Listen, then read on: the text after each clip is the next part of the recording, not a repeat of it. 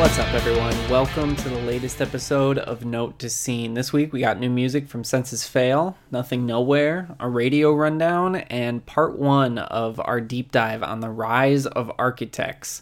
You can listen to the official Note to Scene radio show over at 94.3 The X in Colorado every Saturday night from 8 to 10 p.m. local time. If you want to check it out and you're not in the area, you can download the station's app. Just search 94.3 The X in the App Store and tune in this Saturday. If you have any comments, questions, or requests for deep dives, email me at notetoscene@gmail.com. All right, let's get started. So Senses Fail have released a new song called Lush Rimbaugh. As you can tell just by the title, it's about conservative radio talk show personality Rush Limbaugh, who died on February 17th after battling stage 4 lung cancer. The band dropped the song the day after he passed. Although their new album, What the Thunder Said, Hell Is in Your Head, is expected to be released later this year, this wasn't connected to it in any way thus far. It'll probably still be on the album, but there was no announcement made of it, no release details, no pre-order information, not even the title is in the YouTube description or any press write-ups, which leads me into believing that they did actually write this song about Limbaugh and just dropped it in response to his death. Because if you read the lyrics, Buddy never talks about him actually being dead, just that he was in the process of dying after being diagnosed with cancer, and Buddy just doesn't feel sorry for him, and he really goes in on Rush. For those who don't know or aren't familiar, Rush built his following from a very conservative point of view over the course of decades of radio and television broadcasting. And the second verse of the song, Buddy says, "When I was young, I used to hate myself because bigots like you were given pedestals. You proselytize in the name of religion, but it's all for show. You're going to be locked out of heaven. There is no repenting. There is no coming back. You're going to hell with a mark on your back, where you'll fry like a saint, but unlike Joan of Arc, you're not worth the piss to put out the spark." Sonically, it's a very throwback mid-2000s Senses Fail song, or at least as far back as they can throw it, 15 years later. And that, paired with the vitriol of the lyrics, combines to make a pretty solid old-school Senses Fail song.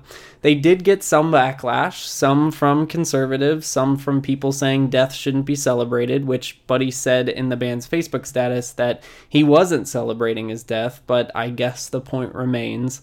Buddy responded to the backlash in a few tweets saying, "I used to write songs about killing women, and people are offended I wrote a song about not caring Rush Limbaugh died.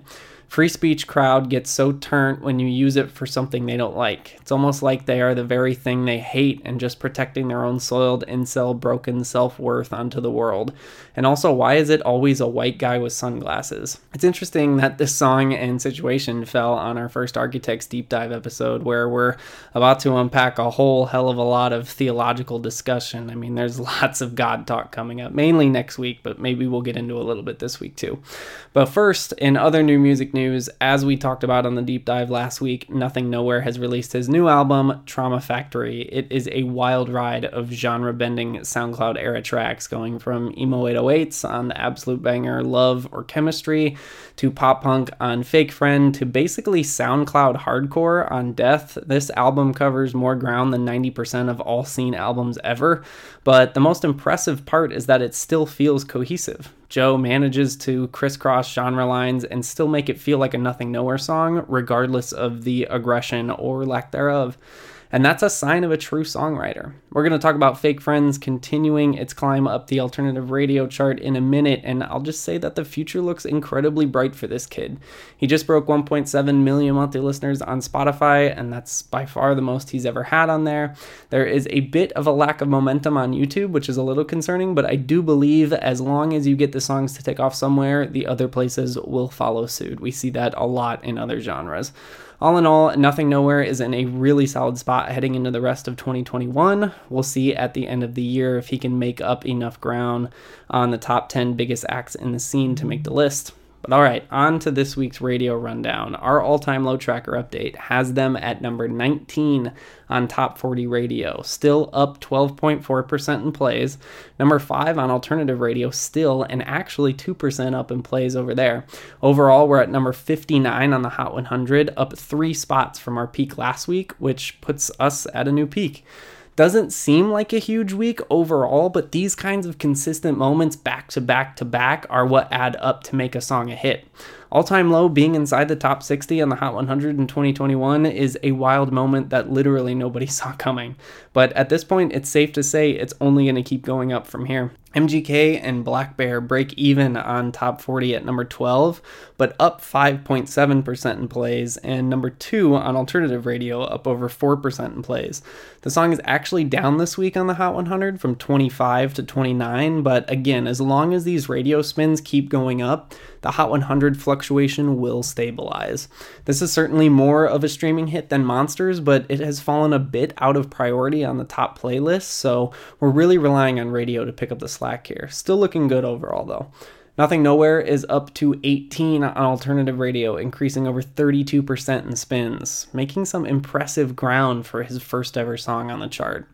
Mod Sun and Avril Lavigne continue their rise up alt radio as well, jumping to number 23 this week and up nearly 20% in plays. Over at Rock Radio, Ask Alexandria is still sitting at number 8, increasing only 3 plays from last week, but it's still good to see them keeping pace with their previous total and not dropping again. I'm not really sure about this song. It might be time to sell and get out. I don't like what we've been seeing over the last few weeks, but we'll see. There's still a chance it can build back up some more momentum. Bring Me the Horizon's Teardrops jumps from number 11 up nearly 4% in plays. So again, looking at another top 10 song for them and their highest on the chart since Mantra in 2018. Architects Animals moves to number 13, up over 6% in plays. So what we're looking at here is Asking Alexandria at number 8, Bring Me the Horizon at number 11, and Architects at number 13. As long as Asking doesn't fall apart, I think it's safe to say all 3 will be inside the top 10 at the same time. We also have a few names bubbling at the bottom of the rock radio chart right now, like Black Veil Brides, Day to Remember, with Everything We Need, Escape the Fates, Invincible. They're still not making any super notable gains, but if they break the top 25, we're going to start tracking them. All right, on to this week's deep dive. So, this Friday, Architects will release their 9th album, For Those That Wish to Exist. It will be the biggest moment of their career thus far, but they've walked a road straight out of hell to get here. Their story is rooted in many things: dedication, loss, grief, perseverance, triumph. From continual themes of theological questioning to challenging the status quo of the world, Architects has never taken the easy way out. This band turns 17 years old in 2021. I mean, they've gone the full 12 rounds on more than one occasion and have the scars to prove it. So I'm splitting their dive into 2 parts. The first 4 albums and then the second 4, as well as their new album, which we'll get to next week. Because if you split their career down the middle, they interestingly enough mirror each other in a lot of ways. So let's go all the way back to 2004 when twin brothers Dan and Tom Searle formed a band with guitarist Tim Hillier-Brook, bassist Tim Lucas, and vocalist Matt Johnson. Dan was on drums while Tom played the guitar. In 2005, they recorded a demo that is actually making headlines in 2021. It was a 2-track CD with early versions of the songs A Portrait for the Deceased and You Don't Walk Away from Dismemberment, which were later featured on their first album, Nightmares, but these were just classic, spazzy, Diet Dillinger Escape Plan, MySpace-era metalcore bangers. A lot of people don't even realize it nowadays, but this was Architects' sound for a good minute at the beginning, even after Sam joined. But this demo, along with their first full-length, are the only Architects recordings to not feature Sam Carter on vocals. Take a listen to a clip from You Don't Walk Away from Dismemberment.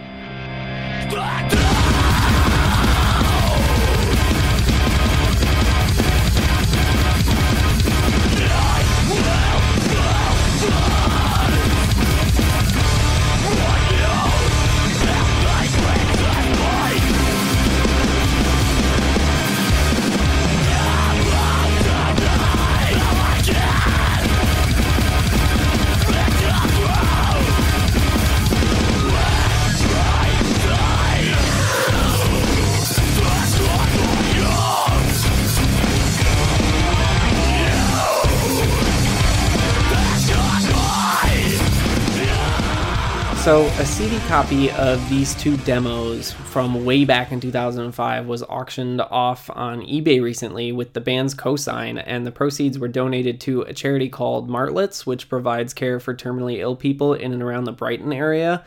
They raised £470 for this thing, which is about $661. Most scene bands want to wipe away the first halves of their careers, let alone the earliest thing they ever recorded, so it's really cool to see Sam support this, especially given the fact that he didn't have anything to do with it. But after this, Architects released their debut album Nightmares in May of 2006 through In at the Deep End, which is an indie hardcore label based out of England, and Distort, which is an indie hardcore label based out of Canada. The LP was produced by Carl Barham, who also produced their demo. I didn't know anything about Carl, so I did some research and was saddened to learn that he died in a tragic scuba diving accident in 2019. Apparently, he was very close with Dallas Green of City and Colour and Alexisonfire and had been very involved in Dallas's career. He also has credits on Johnny Truant's 2005 album In the Library of Horrific Events, but he was around at ground zero for Architects, so it was really unfortunate to learn of his passing. Nightmares was a much cleaner portrayal of Architects' early sound, and honestly, while the two demos were pretty much purely panic-centered melodic metalcore, there is a little bit more flair on this album that bounces back and forth between Dillinger and even early Every Time I Die. There are a few brief moments where they almost go southern metalcore. Check out this moment from In the Desert.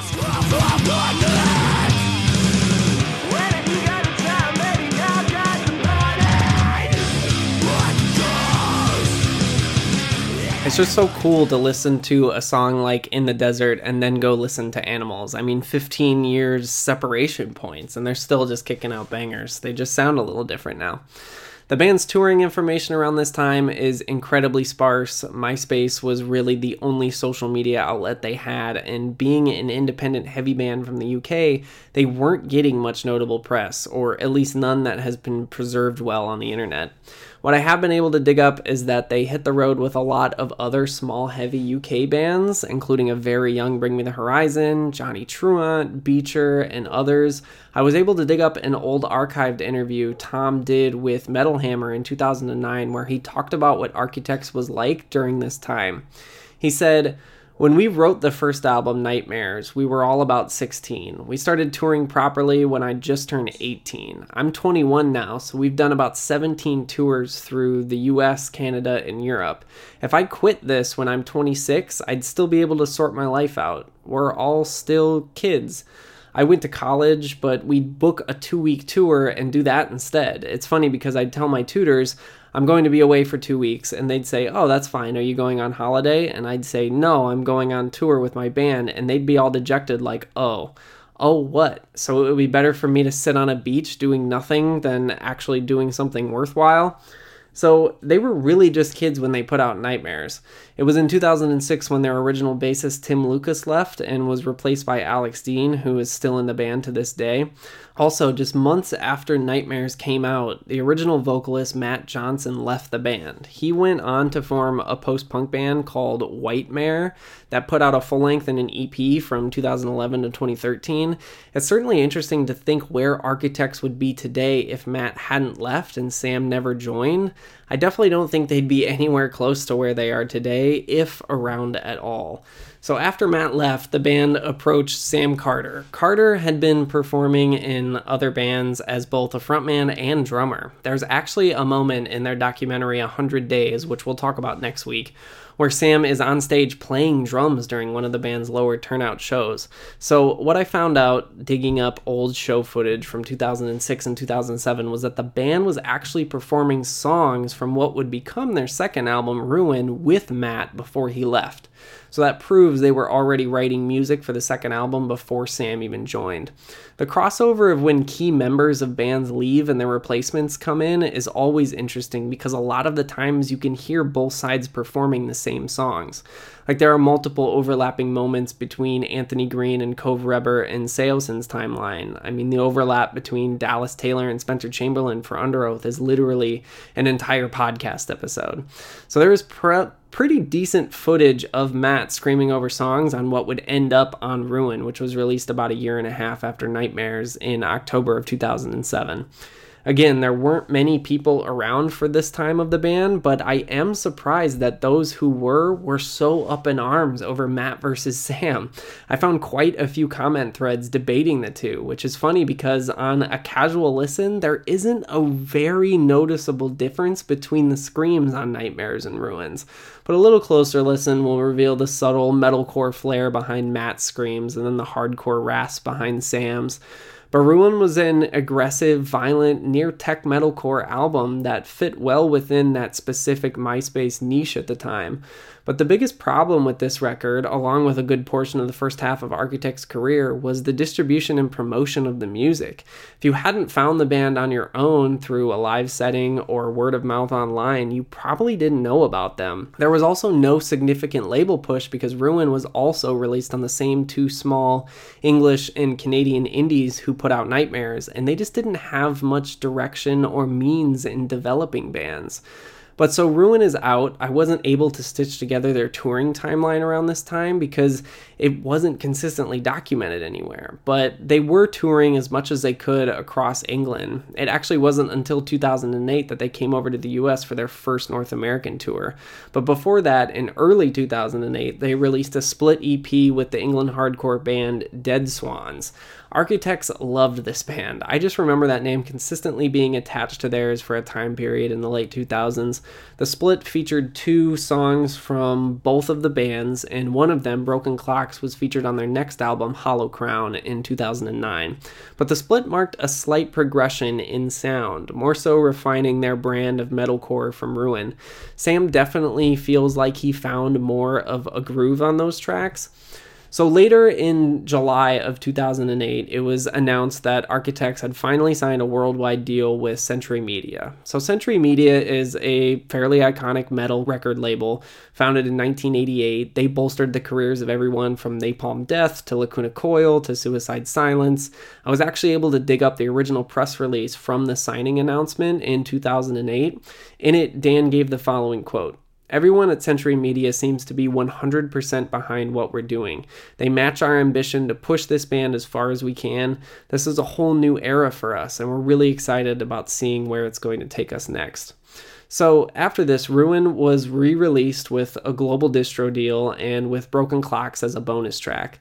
In October, they played what was their first US shows on a North American tour in support of Suicide Silence on their Cleansing headliner, along with Emmure, Beneath the Massacre, and After the Burial.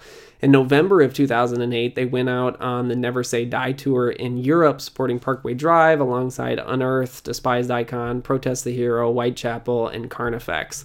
So the previous summer in July, the band recorded what would be their third full-length album, Hollow Crown, with producers John Mitchell and Ben Humphries. Mitchell is a UK-based producer who has worked with everyone from Enter Shikari to Your Demise, while Humphries' resume overlaps a bit, but expands with bands like Neck Deep and Lower Than Atlantis. Hollow Crown marked another progression footnote in sound for Architects. The production quality itself is more crisp than anything they had released at this point, which only furthered their venture into the evolving modern metalcore world. Gone were the mathcore elements of their previous releases, and in were more melodic riffs, more clean vocals, and Sam's screams, which to me sound eerily similar to how Ali Sykes sounded on Suicide Season, which also came out in 2008, and Sam was even on the song The Sadness Will Never End. The two bands were very, very close during their come-ups, but their trajectories have been very different. BMTH were always a hype band, and Architects have literally never been a hype band. But if you listen to Sam on Hollow Crown and Ali on Suicide Season back to back, it is ridiculously similar.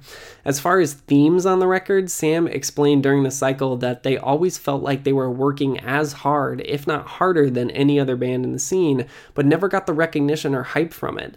I've always wondered how they saw Bring Me's quick success compared to their own lack thereof. Both bands started being consistently active around the same times, but Bring Me blew up by the time the late 2000s rolled around compared to where Architects were.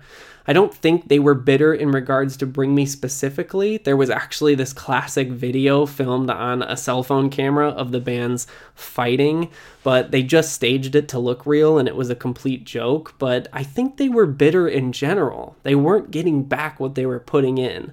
But it didn't stop them. Hollow Crown was released worldwide over the course of a few weeks from the end of January 2009 through February. They supported the lead up to the album's release with a UK headliner with support from Misery Signals and A Textbook Tragedy. After that, they went on an Australian tour supporting Parkway Drive alongside August Burns Red, and then fast forward to September 2009, and they're out on a North American tour alongside O Sleeper supporting Every Time I Die and Bring Me the Horizon. Then right after that, they headlined the UK leg of the Never Say Die tour with Despised Icon, Horse the Band, As Blood Runs Black, I Wrestled a Bear Once, Oceano, and The Ghost Inside. And over the next year or so, the band spent a lot of the Hollow Crown cycle touring in most major markets outside of the US. They did a European run with Underoath in March and April of 2010. In August, they went on a Canadian run with Structures and the Holly Springs Disaster. They had spent that June recording what would be their fourth full-length album with producer Steve Evans. As you might recall, we recently talked about Evans during the Wonder Years Deep Dive episode near the end of last year. He produced Suburbia, I've Given You All, and Now I'm Nothing, and really gave us the first fully realized sound the Wonder Years ever had. He honestly did a little bit of the same with Architects here. So on August 30th, the band dropped a new song called Day In, Day Out. This is where things get interesting in Architects' timeline during the first half, in a moment that a lot of people don't remember historically. I love this song and this album, The Here and Now, but many people at the time did not, including eventually the band. We'll talk about that in a second. Before this song and album, Architects was just an evolving metalcore band. Sure, they had gotten a new vocalist and their sound had shifted a bit overall, but Day In, Day Out was nearly a post-hardcore song, and a lot of people jumped ship because of it. So it was hilarious to me to watch people get mad at them last year when they dropped Animals, because we literally did this exact same song and dance with Architects 8 years ago. But Day In, Day Out is a straight banger through and through, ranging from some punky near Rise Against moments to this huge emo vocal hook from Sam, who bounces back and forth between cleans and a pretty vicious scream that had more of a flair than ever before, and honestly almost reminiscent of the band's original vocalist Matt Johnson. But Evans helped Architects push into new ground here for the first time, and I wholeheartedly believe they've taken, at the very least, some of what they learned during this recording process and used it during the second half of their career. But who knows, because the band hates this album, or at least they did after it came out, and it's wild because they seemed confident in interviews and press leading up to it. I mean, they praised Evans for pushing their sound to new areas, but apparently Tom went even as far as to ask their manager to not be included in interviews about the album. The band hated the video for Heartburn, which to me is a fantastic emo ballad, but they said it made them look like a boy band. And Sam eventually called the album a car crash, which makes a song like Animals make sense. The Here and Now is covered in emo trope melodies and light scene electronics, while Animals and Other Moments on For Those That Wish to Exist is very much more rock radio leaning with massive guitar riffs and less of a flair around Sam's clean melodies. It's just so interesting to look back on how Architects' career can literally be split right down the middle. The first 8 years and the second 8, and now they're going through a similar, less heavy sound switch again in 2021. And much like the Here and Now, there are certainly still very heavy moments on For Those That Wish to Exist. It's just obvious where Architects is aiming with these new songs. The difference between then and now is now it's working. But the Here and Now officially dropped on January 19th, 2011 through Century Media. It only sold about 900 units in the US first week, but made it to number 57 on UK's Top 200 equivalent chart. But the cycle for this album was quick because, like I said, the band basically wanted to bury it. And that's the first half of Architects' career. But the way they felt about Here and Now set them up to double down on being a metalcore band, and a damn good one at that. Next up, we have Daybreaker, which we'll start with next week, and that album is what set them on the track to be the band they are today. The perseverance of Architects is truly an incredible story, and I cannot wait to unpack it. Thank you so much for listening to the show this week. Like I said, next week we have part 2 of our Architects Deep Dive. If you have any requests for deep dives, email me at notetoscene@gmail.com. You can subscribe to the show wherever you listen to podcasts. Follow Note to Scene on Facebook, Twitter, and Instagram. If you enjoy the show, please drop a review on iTunes. I'd appreciate it very much. Until next week, stay safe, and I'll talk to you soon.